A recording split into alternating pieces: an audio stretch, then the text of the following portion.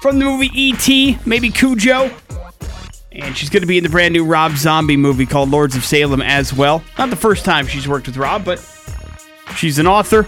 She's a radio host, all sorts of stuff. Her name is Dee Wallace, and she joins us on the phone right now to talk about a bunch of things. Dee, good morning. How are you? I'm good, baby. How are you? I am hanging in there. Thank you so much for getting up early and talking to us. We appreciate it. Oh, getting up early. This is the middle of the day for me, baby. But you're welcome. I like it. I like it.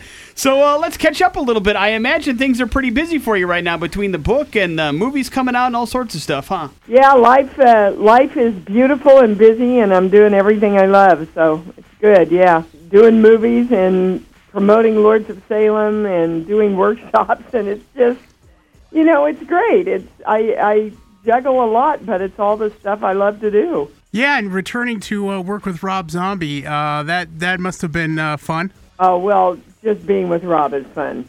Everybody loves the guy. He's just a great, down-to-earth, incredibly brilliant creator.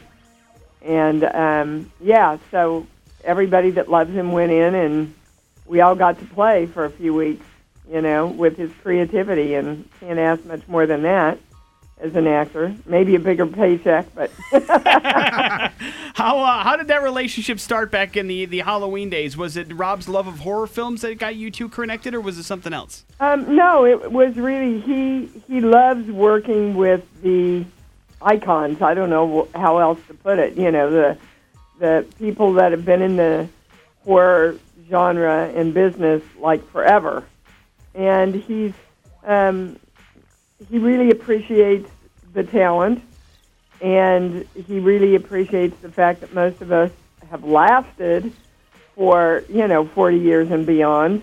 And so he's a fan, I think, and an appreciator of our work, and loves to have, those iconic people that have been around forever to come work in his films. And it's his homage, very much like Joe Dante, did in The Howling. He had all the icons, back to do parts in it. And the fans love stuff like that. And what's it like, you talk about iconic roles, in Cujo and E.T. So when somebody like Rob comes along and really appreciates the roles that you played and knows them in depth, how does that make you feel? How would it make you feel, baby? Actors are grown-up children, and the more you appreciate and love children and encourage them and allow them their creativity, the more they flourish. And that's what he does with his actors. I don't know an actor, seriously, that Rob's ever worked with that would not praise him as a really great experience in their lives. You've done a lot of great horror movies. We've talked about that genre already. What was it about that particular type of film that kind of drew you into those kind of scripts and making those kind of movies? I think they drew me. I didn't go out saying, I want to do horror films. That was probably the last thing I thought of. But in the beginning, when you're wanting to be an actor, you do what comes your way, because you need film. And the first thing I did was a religious film, and then I went straight into The Hills Have Eyes. That was good because it was a really powerful performance between those two films that I could use to get really good representation and stuff. I did tons and tons of movies of the week, anything from hookers to call girls to astronauts, right? To not very nice executive bosses, but the horror stuff just kept finding me. We went from The Hills Have Eyes to what was next? 10, I think, and then The Howling. Right. So I still had an opportunity to go either way during that, and then E.T. And then after E.T. was Cujo, and then from there on it was just a lot of the horror and sci-fi stuff.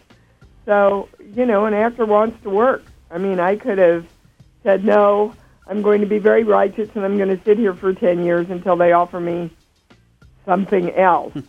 But most actors go, yeah, really want to work.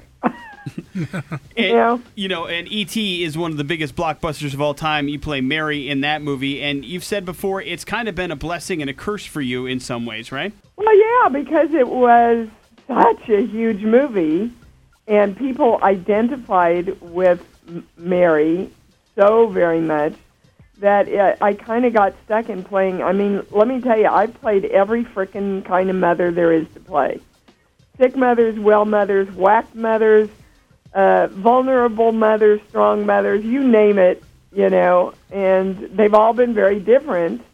I mean, the mom in E.T. is extremely different than the mom in Cujo, but they kind of, in Hollywood, like to, oh yeah, well, she's the mom type. No matter what kind of mom it is, we do that in America. They don't do it so much in Europe. You can go in and out of roles, and you're actually expected to go in and out of a varied types of roles over there.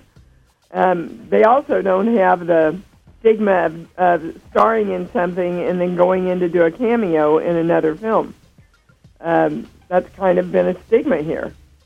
We're getting out of it a little bit now because a lot of the really big actors have made it hip to go in or get together and they all make up a movie that's just cameos. So I think bottom line, I like to play the more emotional stuff. Doing light comedies, sure, that would be great every once in a while, but to make a career of it would bore the hell out of me. And I'm just a good screamer. I'm a good crier. I'm a good emotional emoter.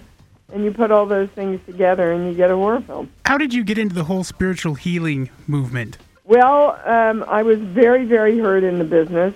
And then while I was doing The Frighteners, my husband of 18 years, who was really my soulmate, died of a heart attack, Christopher Stone. I just fell to my knees one night and said, I don't want to be angry. I don't want to be pissed off. I want a way we can heal ourselves. And literally within seconds, I was channeled the first message, which said, use the light within yourself to heal yourself.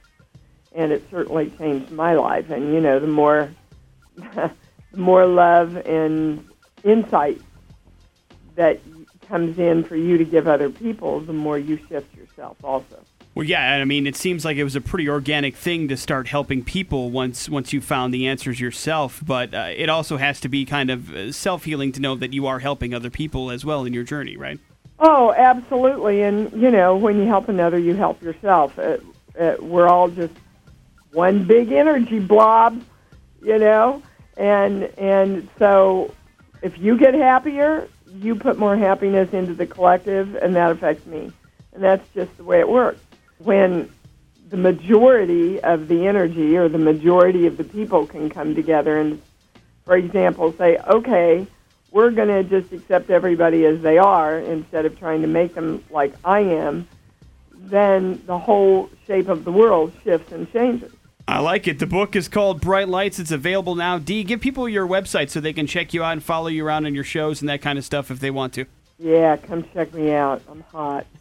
It's IamDeeWallace.com. My radio shows are posted up there. All my events and public appearances, everywhere I'm going to be, posted up there. And, yeah, you can pretty much find everything out about me at IamDeeWallace.com. I like it. And Lords of Salem hits theaters nationwide in April. And thank you Woohoo! So much for the time, Dee. We certainly appreciate it. You take care. You take care, too, guys. Have a great day. You too. Thanks.